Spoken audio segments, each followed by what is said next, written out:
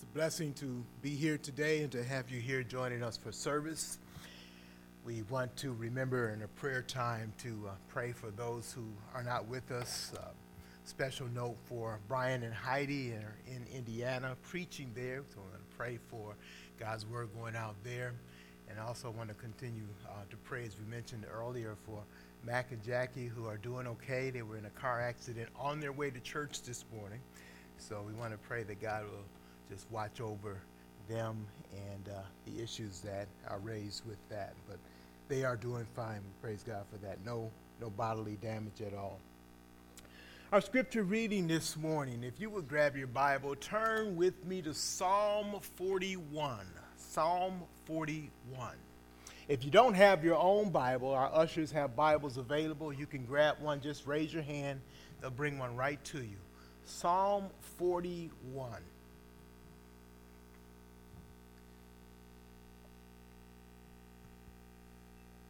I'm going to ask you to stand with me as we look over and listen to the reading of God's Word, Psalm 41 in its entirety. So please stand with me in respect to the reading of God's holy Word.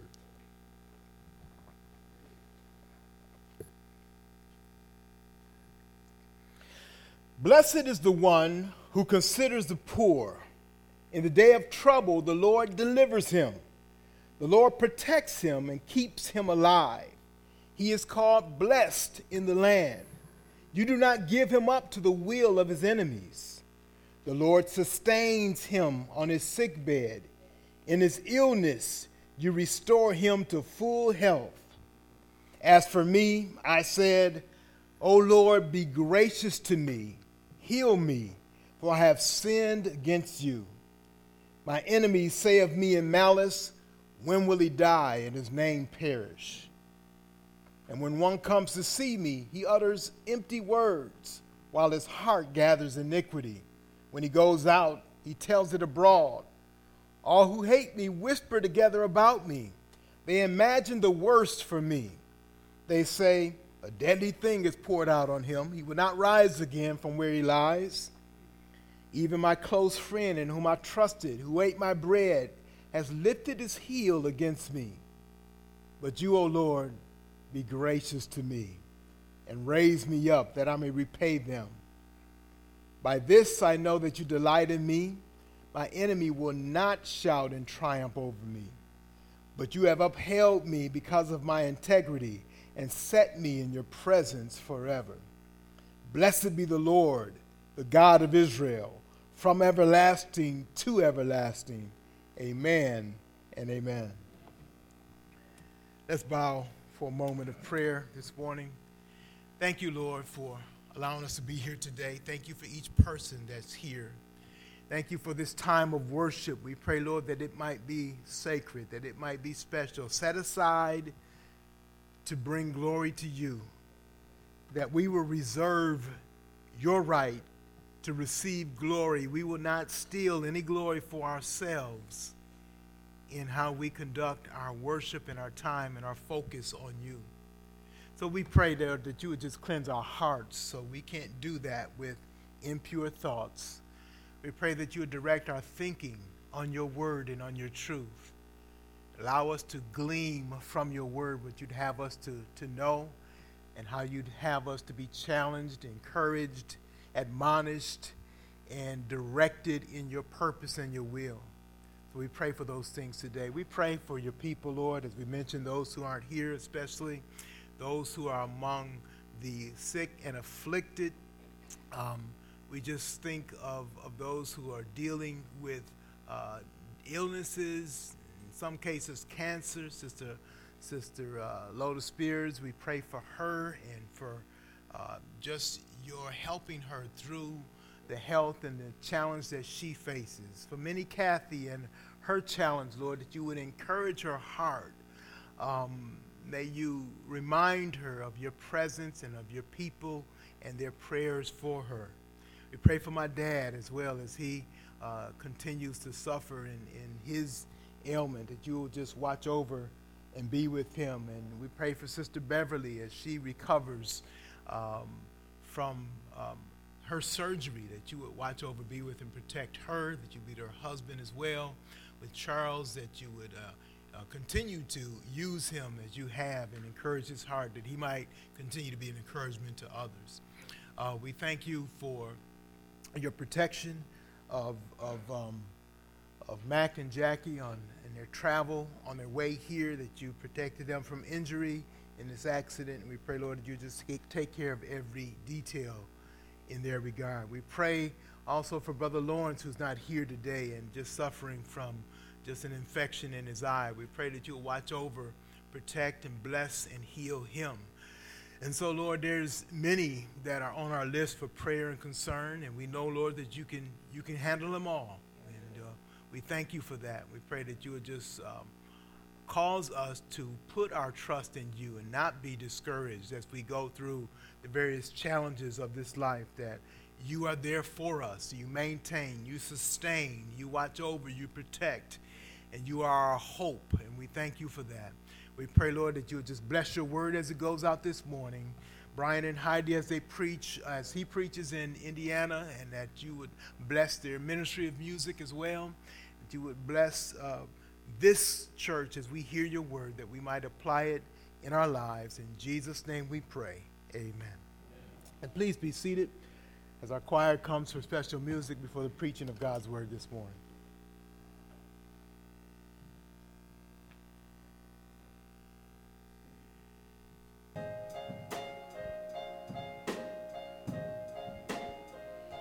Separated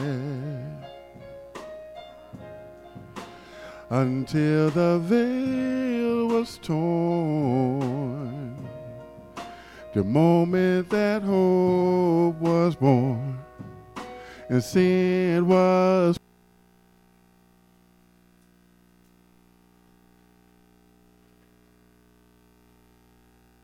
Psalm 41 is our text this morning. Let's open our Bibles there and let's browse through this portion of God's word. It's always interesting to me and fascinating to go through Psalms because Psalms expresses the wealth of human emotion and experience. And so it's something that each of us can relate to. The psalmist is a human being writing under the authority of the Holy Spirit, but it's expressing his challenges, his experiences, and through all those experiences of life, he's expressing praise to God. Ultimately, it's pointing him to God. Psalm shows that life experiences of trusting God in a sinful and fallen world. So I like that point of view because it shows us that we don't live in a perfect environment. And we don't praise God just because things are going well for us. We don't praise God in order to get a blessing. We don't praise God because our day has gone good. We praise God, Psalms reveals this to us. It reveals truth about life in this fallen world, that it's a mess. People often ask me, how's life treating you? I usually tell them pretty bad, but God is good.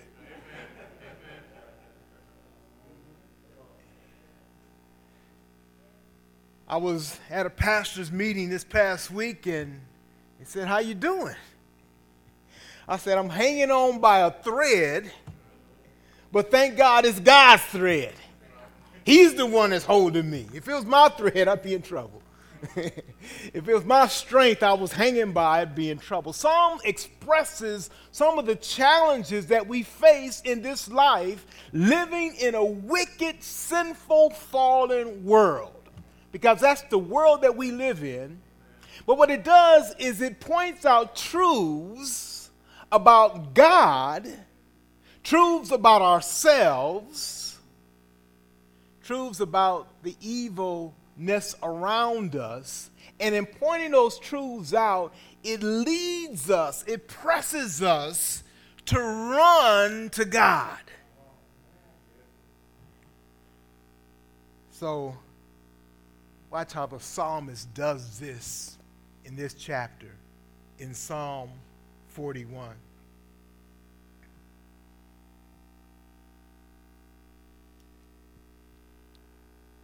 Let's just take a moment. It's only 13 verses, so let's just take another moment and read it again. One thing I do when I want to study God's Word, people ask you, how do you study God's Word? What's your main tool? Well, for believers, in fact, I shouldn't even preface that. Unbelievers don't understand God's Word. That's not that they aren't intelligent and don't know language and can't decipher what language means and what the meanings of words are. They do that fine. But they don't understand God's thought and his ways and what he's saying and why he's saying it and what he means. It's just right over their head. And so it was for us before we knew the Lord. So the main thing that contributes to us understanding the Word of God, first of all, is relationship with the writer. Somebody writes something in a personal way. If you don't know them, you don't know what they're talking about. So it's a relationship with God. And through the other thing that does help us understand is with the relationship with God, when a person is born again, God gives them his Holy Spirit to live within them. The Holy Spirit is not a thing, an it. He is a person. The Holy Spirit lives within the believers, and the Holy Spirit, what he does is he helps us understand the Word of God. And so if you don't understand the Word of God, you need to ask, do you have a relationship with the Lord? And is the Holy Spirit your helper to help you understand?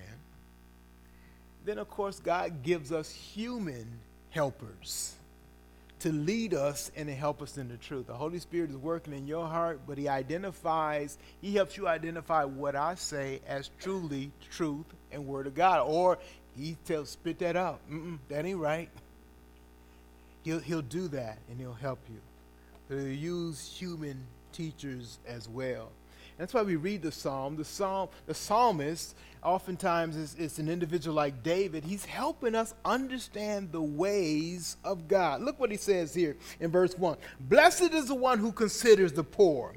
In the day of trouble, the Lord delivers him. Let me back up. I said one of the things that I do to help understand the Word of God is I read it over and over and over again. So that's why we're going to read it again. So follow along with me as I read this chapter again. Blessed is the one who considers the poor. In the day of trouble, the Lord delivers him. The Lord protects him and keeps him alive. He is called blessed in the land. You do not give him up to the will of his enemies. The Lord sustains him on his sickbed. In his illness, you restore him to full health. As for me, I said, O Lord, be gracious to me.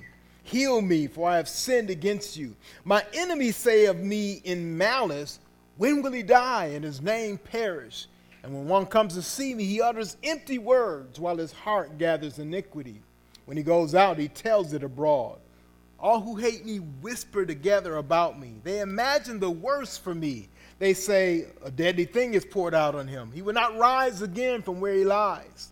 Even my close friend in whom I trusted, who ate my bread, has lifted his heel against me. But you, O Lord, be gracious to me and raise me up that I may repay them. By this I know that you delight in me. My enemy will not shout in triumph over me, but you have upheld me because of my integrity and set me in your presence forever. Blessed be the Lord, the God of Israel, from everlasting to everlasting. Amen and amen. So the psalmist takes us through common human experiences and shows us how we are to work through those experiences because of our relationship and knowing the Lord. And in doing so, he points us to God and to his salvation and points us to God's salvation, who is the Lord Jesus Christ.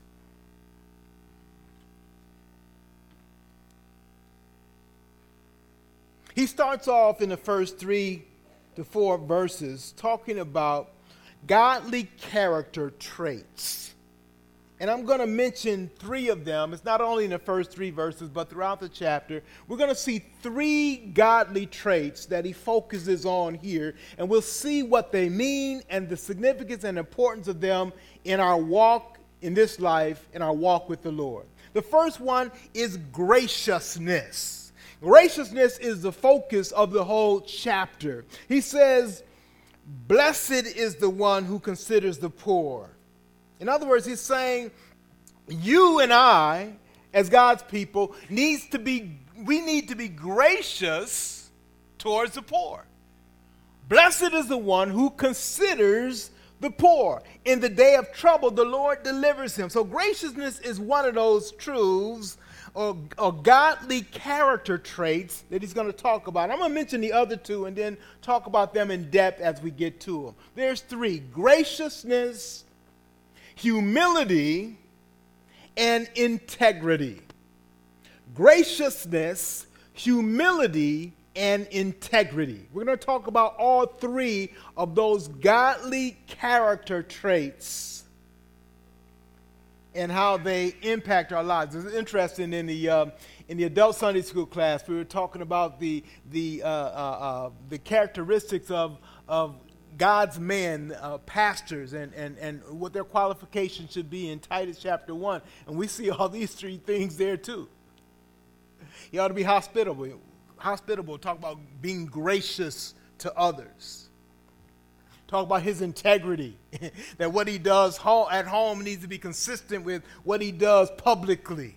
That there's no hidden skeletons in his closet, so to speak. You're not going to get any surprises when you see him privately than when you see him publicly. Talks about humility and how he's a servant of the Lord. But let's talk about those traits in us as the people of God.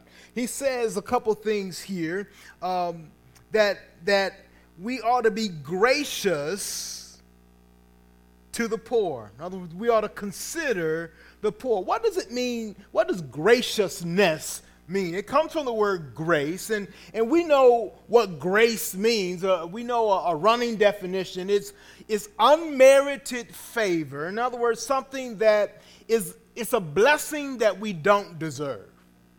And you can't say that enough because it has to sink in. It's something that is given to us that we can't pay for and we don't deserve. That's hard for our society today because we have this entitlement mentality.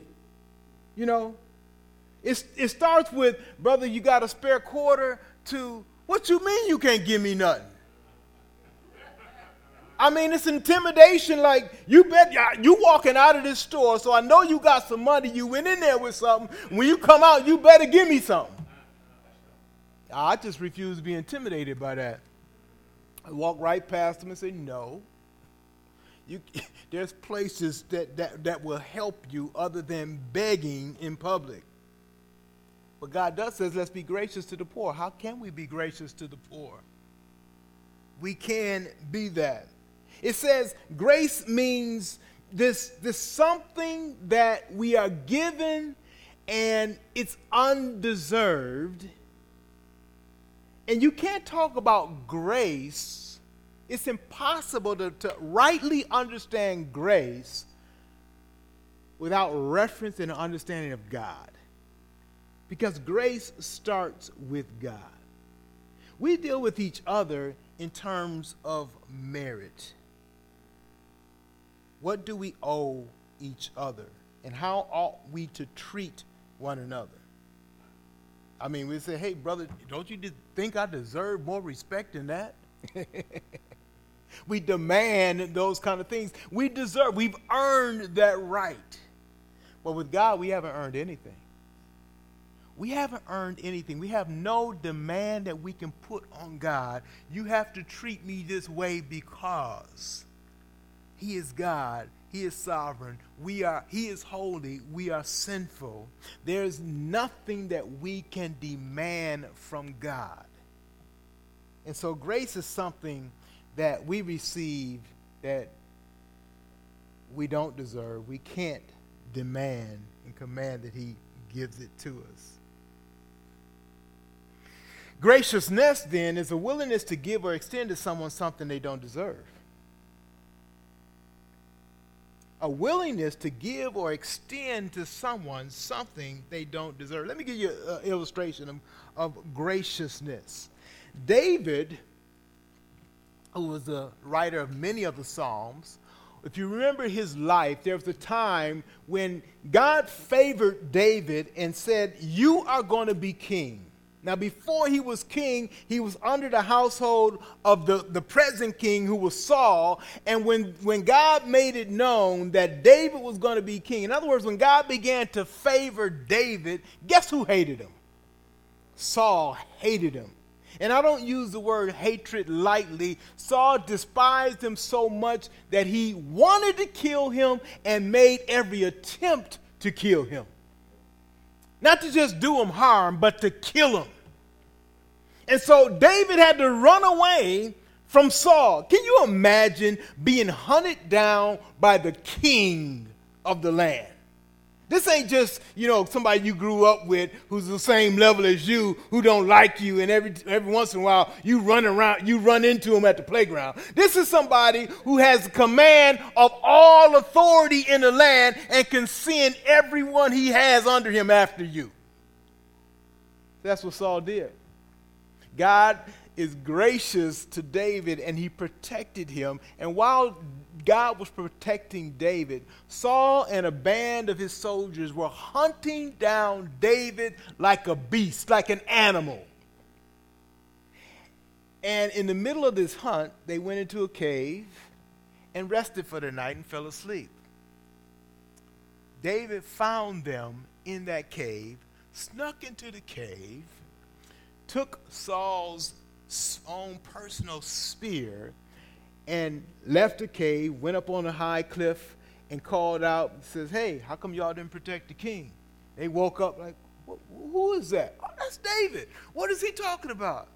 He said, "Hey, look here. Ain't this the king's stuff?" He said, "I could have killed him. But I didn't." David was gracious to spare Saul's life when Saul deserved death. Saul was an enemy without any proper motivation and had hunted and tried to kill David several times, and now David finds him unprotected and he could have killed him. But because David respected God and that God had set Saul as leader, David refused to take Saul out by his own hands. He says, God's going to do it at the right time. And so he extended to Saul grace. Saul didn't deserve any of that, but he extended to him grace. So that was graciousness. Look at it in verse 1. He says a couple things about this graciousness.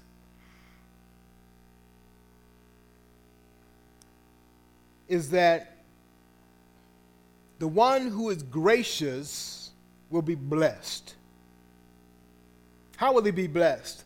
God will deliver him because of his graciousness to others. Or not because of his graciousness to others, but he will deliver him as he is gracious to others. Remember in the Lord's Prayer in Matthew chapter 6, Jesus teaches us to pray, "Forgive those who have sinned against you, and your heavenly Father will forgive you." He says, as you do, God extends to you.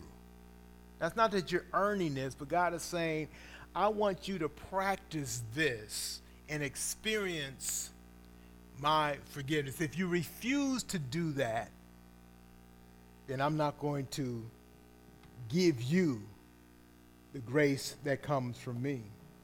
He says, blessed is the one who considers the poor. In the day of trouble, the Lord delivers him. The Lord protects him and keeps him alive. He is called blessed in the land. You do not give him up to the will of his enemies.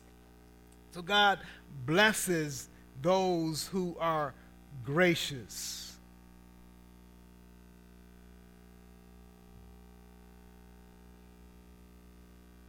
He goes on. It also teaches us that we are gracious. Why? Because God is gracious to us. God has extended something to us that we do not deserve. In 1 Peter chapter 1, in fact, we can turn there. 1 Peter chapter 1 is a principle of our Christian character, what that Christian character is based on. It says in verse 12,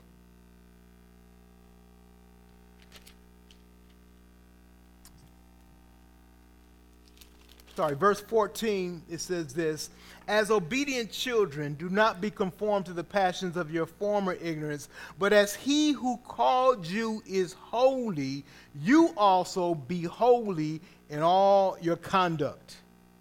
And in verse 16, since it is written, you shall be holy, for I am holy. In other words, God's characteristics ought to be mirrored in our lives. Because God is holy, his people ought to live and look like him. God is gracious, then God's people, in fact, ought to be gracious in their living, in their doing. And so in Psalm 41, he's saying the principle for being gracious is because God is gracious to us. Because God is gracious, we ought to be like him. The word Christian means to be like Christ. It literally means little Christ. And so I ought to be living like Jesus is. I ought to display his kind of character in my life. And so the psalmist is speaking of that. Blessed is the one who considers the poor. He is being like God, because God has considered him. God has protected him. God has blessed him. God has protected him from his enemies. Verse 3, the Lord sustains him on his sick bed. In his illness, you restore him to full health. And look at verse 4. We talk about the word being gracious as a key in this chapter. Verse 4, as for me, I said, O Lord, be gracious to me. It's a plea. It's begging. It's pleading with God to be gracious. It's not a demand. There's no way we can demand God to do anything, but he's praying, oh Lord, be gracious to me. And then the second word in our character trait comes out, that word of humility. He says, be gracious to me, heal me, for I have sinned against you. First of all, you notice that grace has nothing to do with what we deserve, because the psalmist says in the same sentence he asked for God's grace, he says, I know I don't deserve it. I've sinned against you. So how is it that the psalmist who sins can also ask God for grace? He knows the character of God. He knows his own character, and he is humble about that. In fact, so let's talk about this definition. What is humility? The common view of humility is that we have a modest assessment of ourselves. That's the common view of humility. So if you say, man, I like those shoes you wear. Oh, man, it ain't nothing. I picked these up for little or nothing. Instead, so we have a modest view of ourselves. You say, man, you really taught that lesson. Oh, man, that wasn't really nothing. I didn't do much, I just threw a little something together. Man, you cooked a mean meal. That was really great cooking. Oh, no, it wasn't nothing, man. I just warmed something up, threw it together. And so that's a common view of humility, is what we call a modest view or modest opinion of ourselves. It's a modest assessment of self. That's my definition.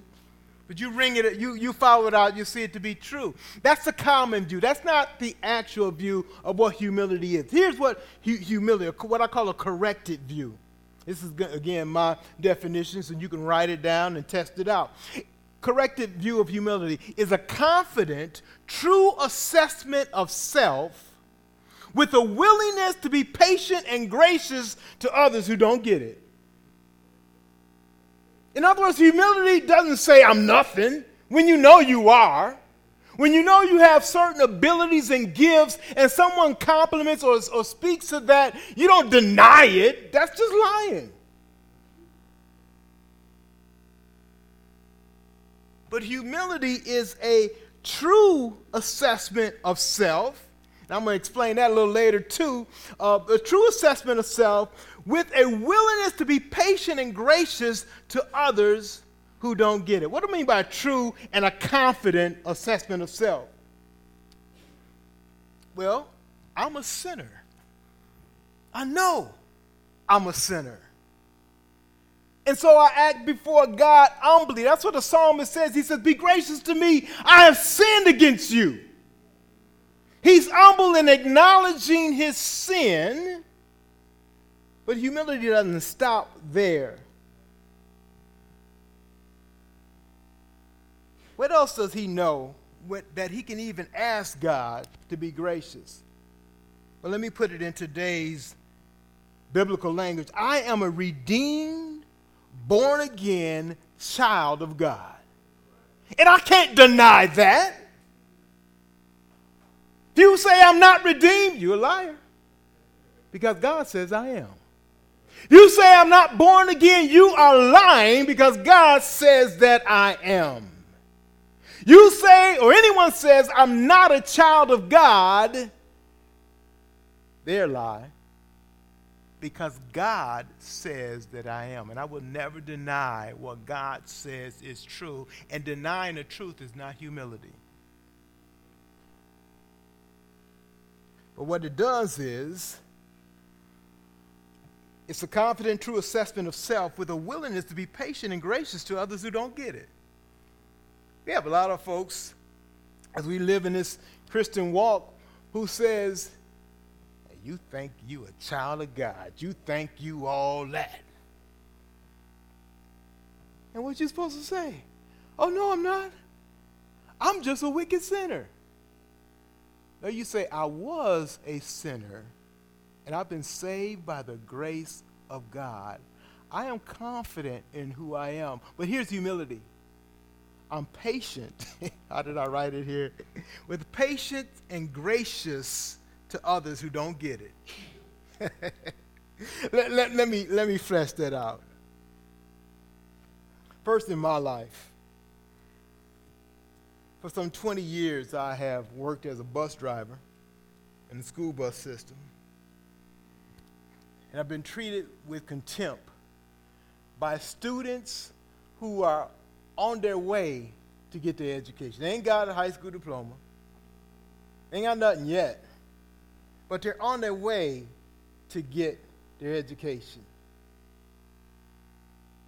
And I have successfully completed education that most of their teachers and even their principals don't have. Now, you say that's bragging. That's just fact. But they treat me with contempt because I'm just a bus driver. Driving in the hood. Curse at you, swear at you, want to fight you. Everything else. Humility says, I know who I am. And I ain't got to tell you, I've never told a student that.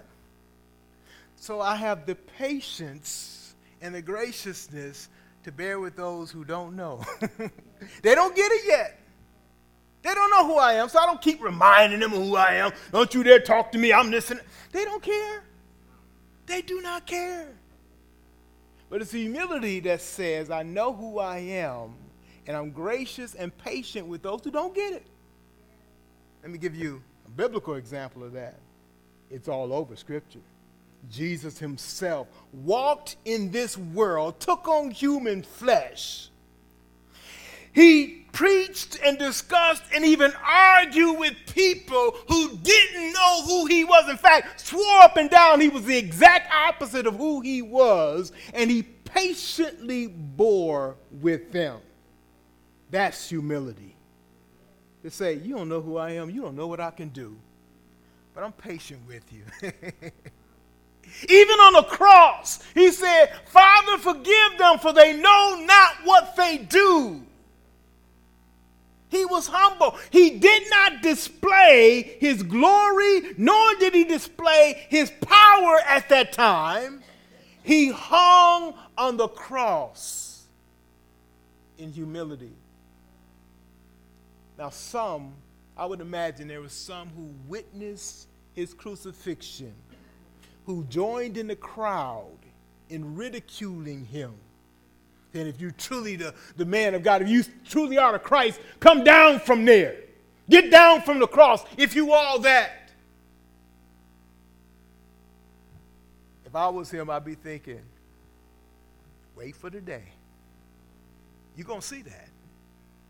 But among that crowd, I would imagine there are some who later came to know Jesus and to know who he truly was.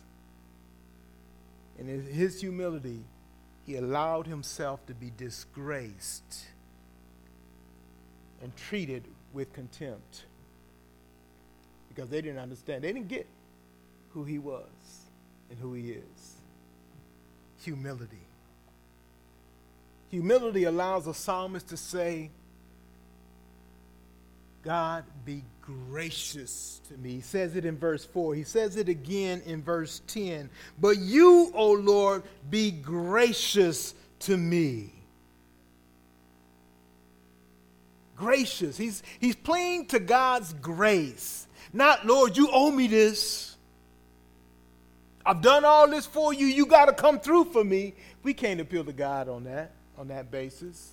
He appeals to God on his graciousness because I have sinned against you, he says in verse 4. So we see graciousness, we see humility. As we mentioned, who is that pictured? In none greater than is pictured in the Lord Jesus Christ.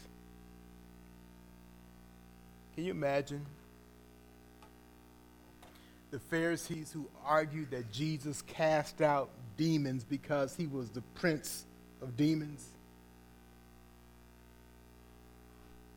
And Jesus patiently enduring that ridicule and that criticism, even though as the Pharisees spread this is spreading out to the crowd, and more people are listening to this and taking note of that.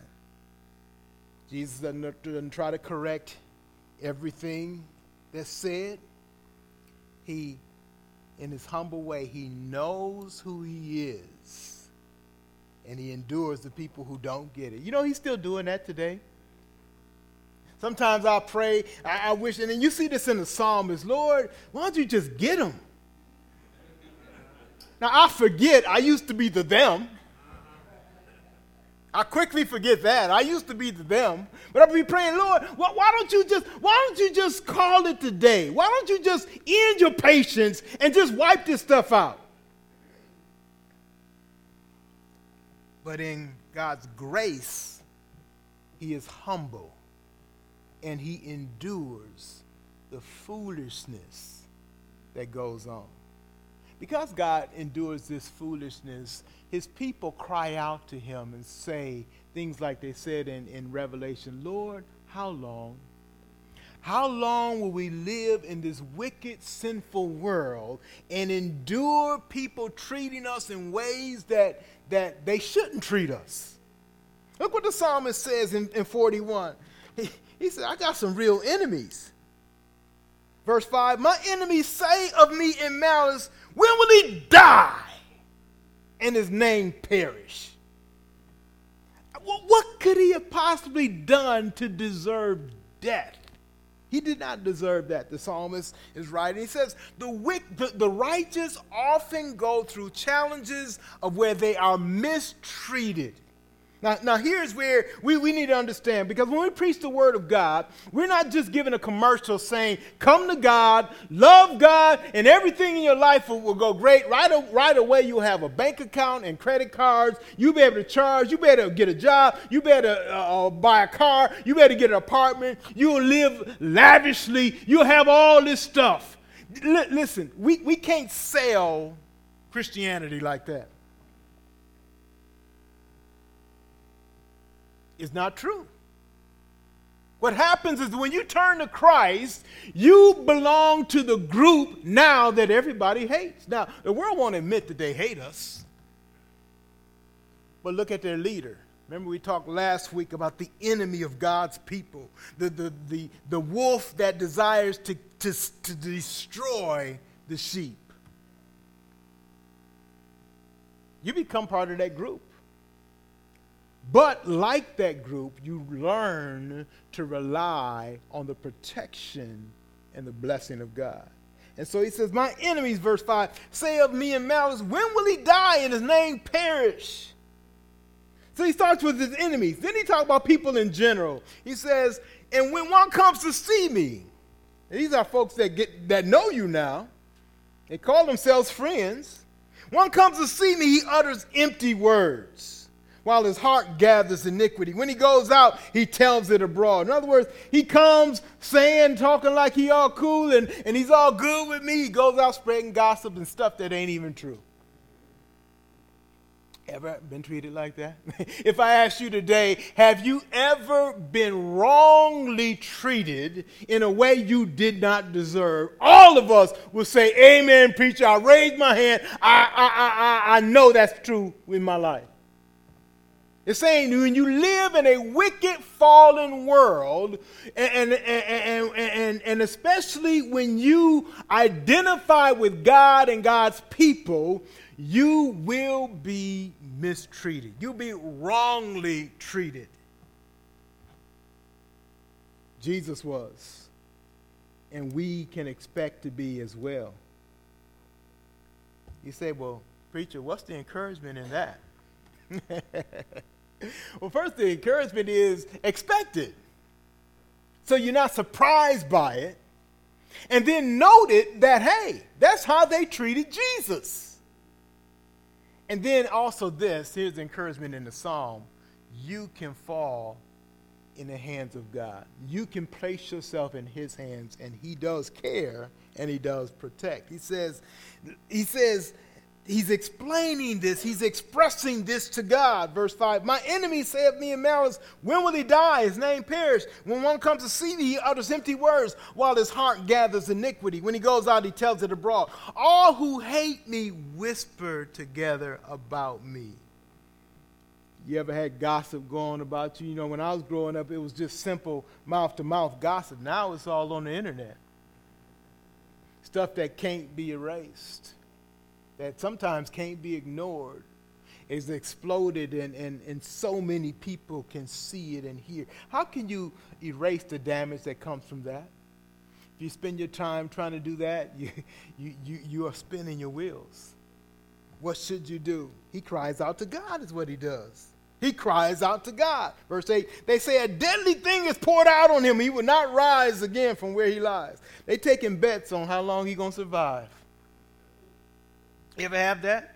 I've had that. People betting on how long you're going to keep your job, right? He's going to be gone. He's going to be out of here. Not because he doesn't do a good job, but because they have slotted him to be out. For whatever reason, they're waging. They're taking bets. How long you going to make it? He said that's how he was treated. Verse 9, even my close friend in whom I trusted, who ate my bread, has lifted his hail against me. It's saying those close by can often bring the greatest harm. You've been treated like that before, you can say, man, if you know what that feels like, then you know a common human experience. In fact, this goes farther than that. You will recognize this. Those who are familiar with Scripture know that this is what Jesus said when he was betrayed. We do communion on the first Sunday in the evening at this church, and communion reminds us it was instituted back in what was called the Last Supper, which was a Passover supper that Jesus took. But it was at that meal, it was a meal that should be remembering God's deliverance of his people in the Passover. But it's that meal that the one who was supposed to be close to Jesus, a disciple, personally taught by Jesus, walked around, lived with Jesus. This Judas, living right with Jesus, is the one that betrayed him. And it was at that meal that Jesus acknowledged that he knew who this was. He says, "There's one who ate with me, one who called himself a friend. He is the one that hated me so much that he took money so that he can point me out to be killed." What a friend that is. He goes to verse 10. So what do you do? What do you do when you're facing the wickedness of this world? What are believers to do when they recognize that just for walking with God, they're often going to go through hardships and be mistreated? What does he say? Verse 10, "But you, oh Lord," he says, "I'm disappointed sometimes literally by every human relationship that I've had has brought nothing but disappointment." And that can happen. That can happen in our lives, that the people who are closest to us or should be there for support somehow fall away. Either they fall away or they, in this case, just are utter enemies. They're no good. We live in a wicked, fallen world. We don't live in a fairy tale existence. But I thank God for the psalmist. He's letting us know that God is working in a wicked, fallen world. I thank God that the gospel works in Milwaukee. Amen? You don't have to live in the outskirts to see the promises of God and to see the blessing of God. You see, the wicked lie that's been told to America is that you need to live the American dream. I remember in 2004 going over to South Africa, and on a missions trip there. There were people in South Africa that they were just taking in this prosperity gospel teaching that said, hey, if you're a Christian, you ought to have the bling bling on and the money. And when you become a Christian, you're going to get all that. And they wanted to embrace that as truth. In reality, the real believers over there knew better than we did that, hey, living for Christ is a challenge and it will cost you something. But it's well worth it. It's well worth it in this world and it's well worth it in the world to come. In eternity to come, we will not, those who have trusted Christ will have absolutely no regrets. Will they have a difficult time here? Yes. But will they have any regrets about committing their lives to Christ? No. Why? It's because they know the real truth.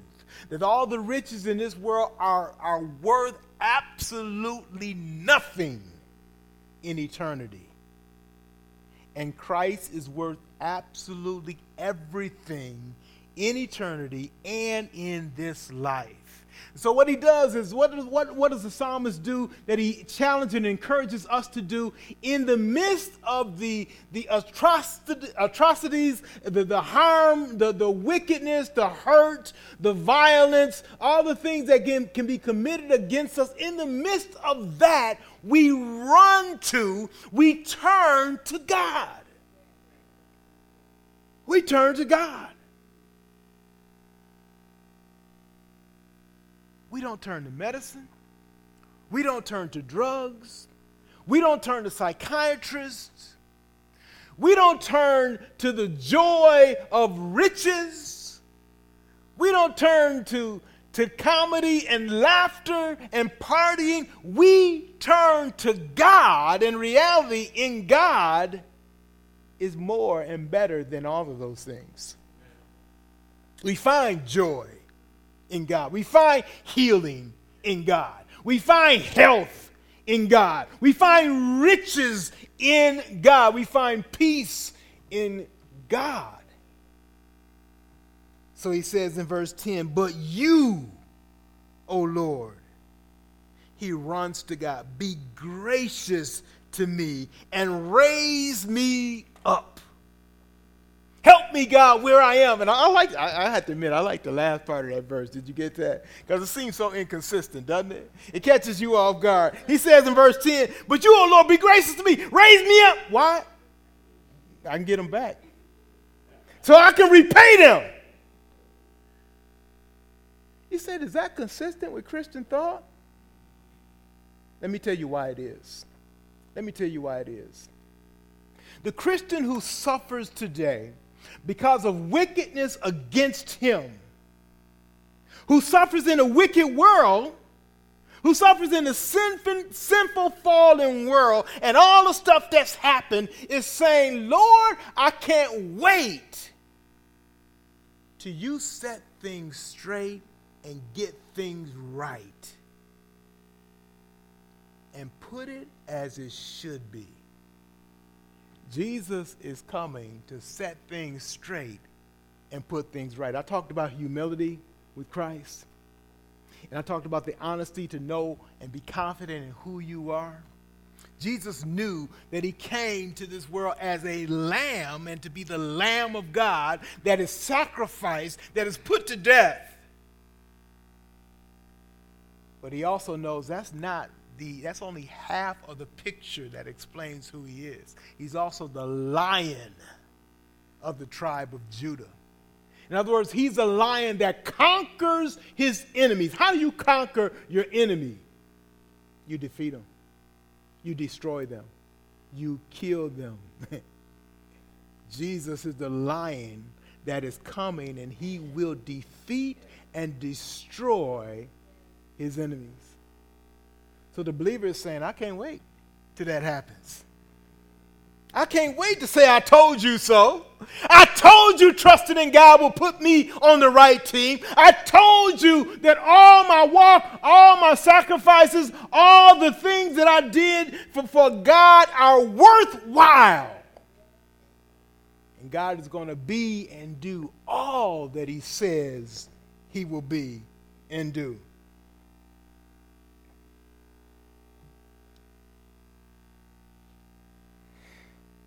Now, the truth is that I want to deliver that punch sometimes, and God won't always allow me to deliver that punch, but Christ is going to deliver it for me. It's going to be even better. It's going to be even better.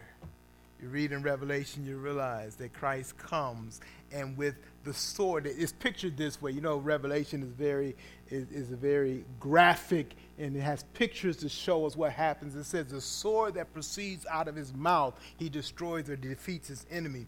And he's saying he is going to defeat them, and he can simply speak his word to cause them to be destroyed.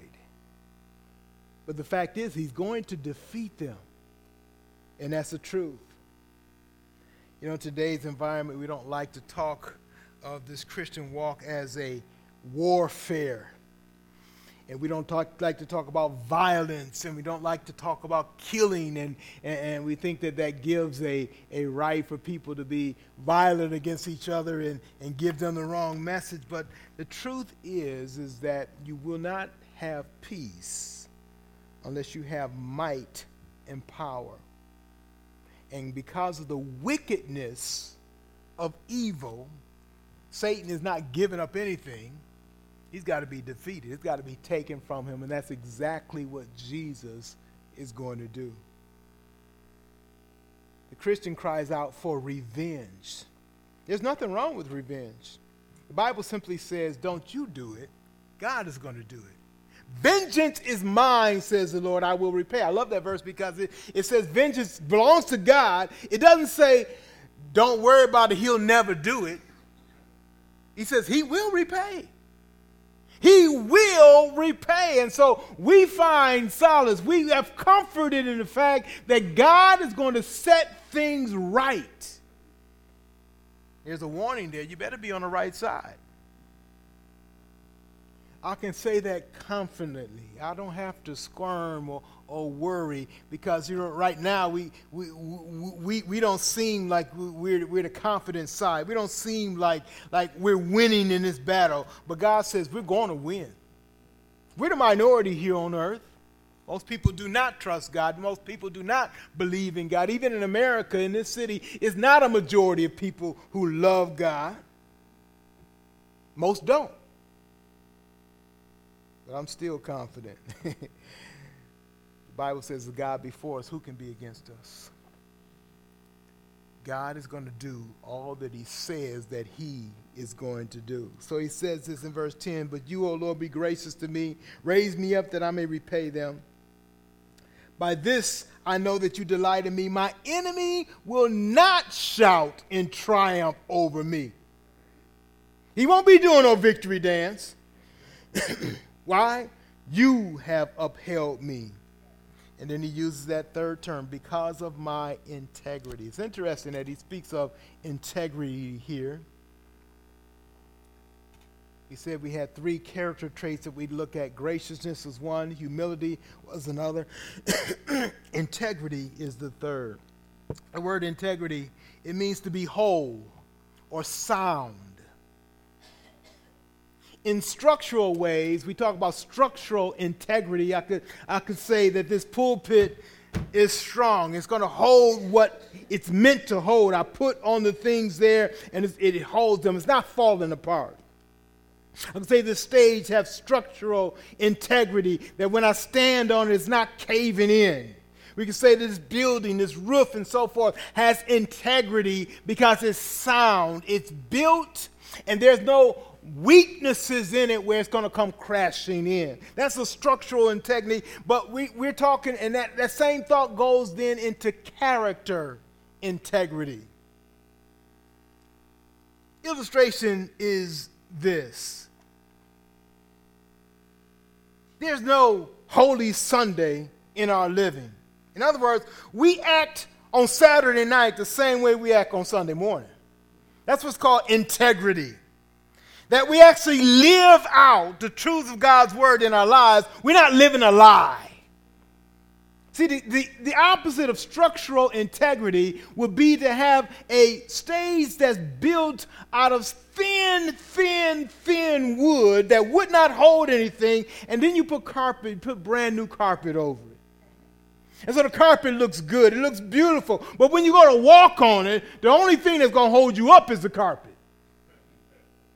That's the opposite of structural integrity. It looks good on the outside, but underneath, where the strength is really required, there's nothing there. In our lives, God requires a character integrity, that we're living in front of people what is true, and our lives are consistently true. In other words, God is working in every part of our life. We don't have to hide stuff in the closet because it is not consistent with our Christian character. Is that we have an open book.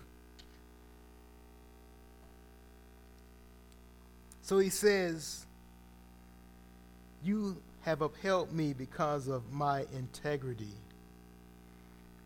He speaks of the fact that when we come to know the Lord, we begin to walk in ways, and it displays in our life a sound character.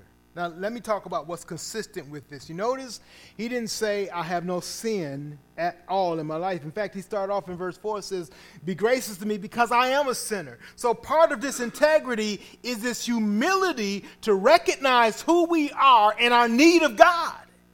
And so a person that has sound integrity, he removes the old fake new rug that's made to hide things and says, Lord, build me up right. I don't care about this new rug on me making me look good. I want to be right for real. And so he lives in that life. I want to be real. I want to have a relationship with God that is true, that is honest, that's consistent with his word. And I see that I have that. And when I see that there's sin in my life, I say, God, forgive me, cleanse me of that sin.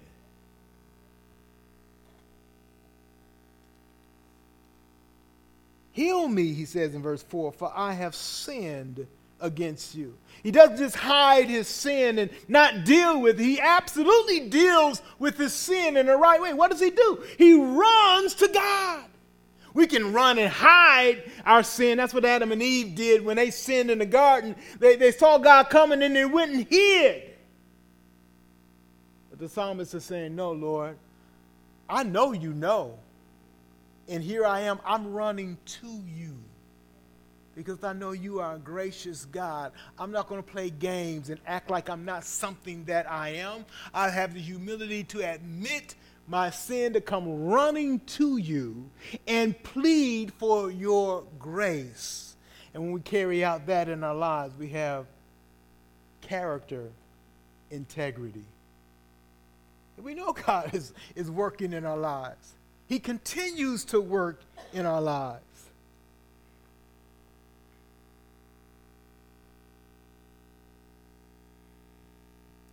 We show integrity then when we acknowledge our sin, when we cry out to God for his grace, verse 4, when we turn from our sin to God, and we continue turning from sin. Look at the end of verse 4. He says, verse 5, my enemies say to me in malice,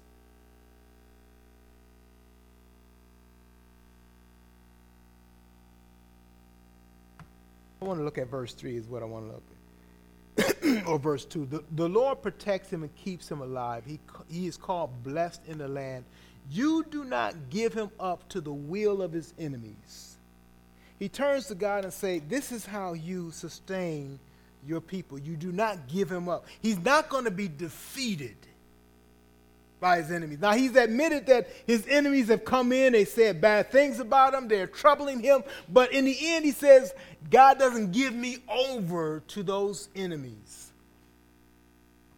So he has turned to God, and he sees God working on an ongoing basis in his life. Isn't that encouraging?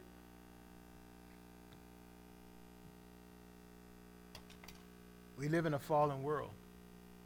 We have stuff that's happening to us that makes it difficult. God wants us to run to him. God wants us in a community of people. What I mean by community, a group of people, this church. God wants us to make a group of ourselves that delight in him, that run to him for his help and his work, and see him working out in our lives. God wants us to open ourselves up with each other, encouraging each other as we walk with the Lord. That our challenge is to trust God in the midst of the things that's happening to us right now, and to see how God is going to work. God wants us to be encouraged to know that we trust him, that he's already told us that the victory is ours. He didn't guarantee us that we're all going to be millionaires in this world. He didn't guarantee us that we'd never get sick. He didn't guarantee us that we won't deal with death, loved ones and our own. He guarantees that he is faithful, that he gives victory over all those things, including death. Think about it. He said, well, you give victory over death, then I don't ever have to die. No, that doesn't mean that. What it means is he gives us victory of death. How did he do that? By the death of his own son, so that my death then, even my death is insignificant. It simply ushers me into the presence of God.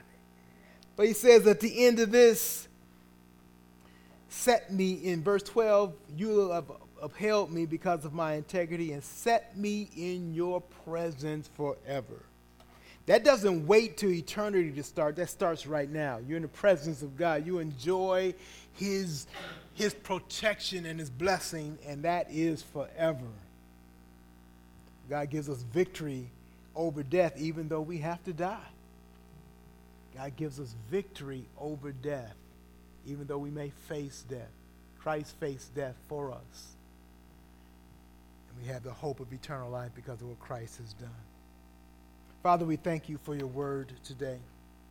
We thank you for the challenge. We thank you for the comfort. In this walk with you, teach us how we are to run to you and turn to you. Teach us how to appreciate your graciousness, that we might be gracious to others. Teach us how to be humble, not phony, but humble, acknowledging our sin, acknowledging you as our Savior and who we are in you, and giving us the patience and the graciousness to deal with those who don't know and don't care who we are. Teach us and build within us integrity so that we face our struggles. We can have victory over victory after victory in our lives. Speak to hearts right now, Lord.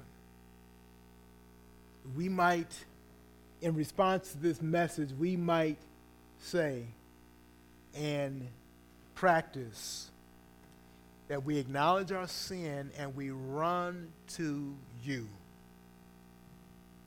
You are our help. You are our only help. We need you. We run to you. We plead for your grace in our lives. I pray for that one here today that doesn't know Christ as Savior. Maybe they're understanding for the first time that they need to develop that relationship with you. Help them to understand that you're ready for them. You simply want them to acknowledge that they're a sinner, that they absolutely need you, and that they turn to your Savior, the Lord Jesus Christ. That he died on the cross for their sin, and they trust in that as a payment for their sin, and they take you at your word that you give eternal life to those who trust in Jesus, and that their lives will be forever changed. They will belong to you. They will have a desire to live and walk with you, with your people. For anyone who is making this decision today, Lord, I pray that you would help them to make that decision and to make it known to us here today so we can pray for them and bring them to be a part of this fellowship in this church. While your heads are still bowed, I'm going to ask my wife if she would join me in the back. I'm going to ask Brother Cliff Field if he'd close us in a word of prayer. We'll be there to greet and welcome you.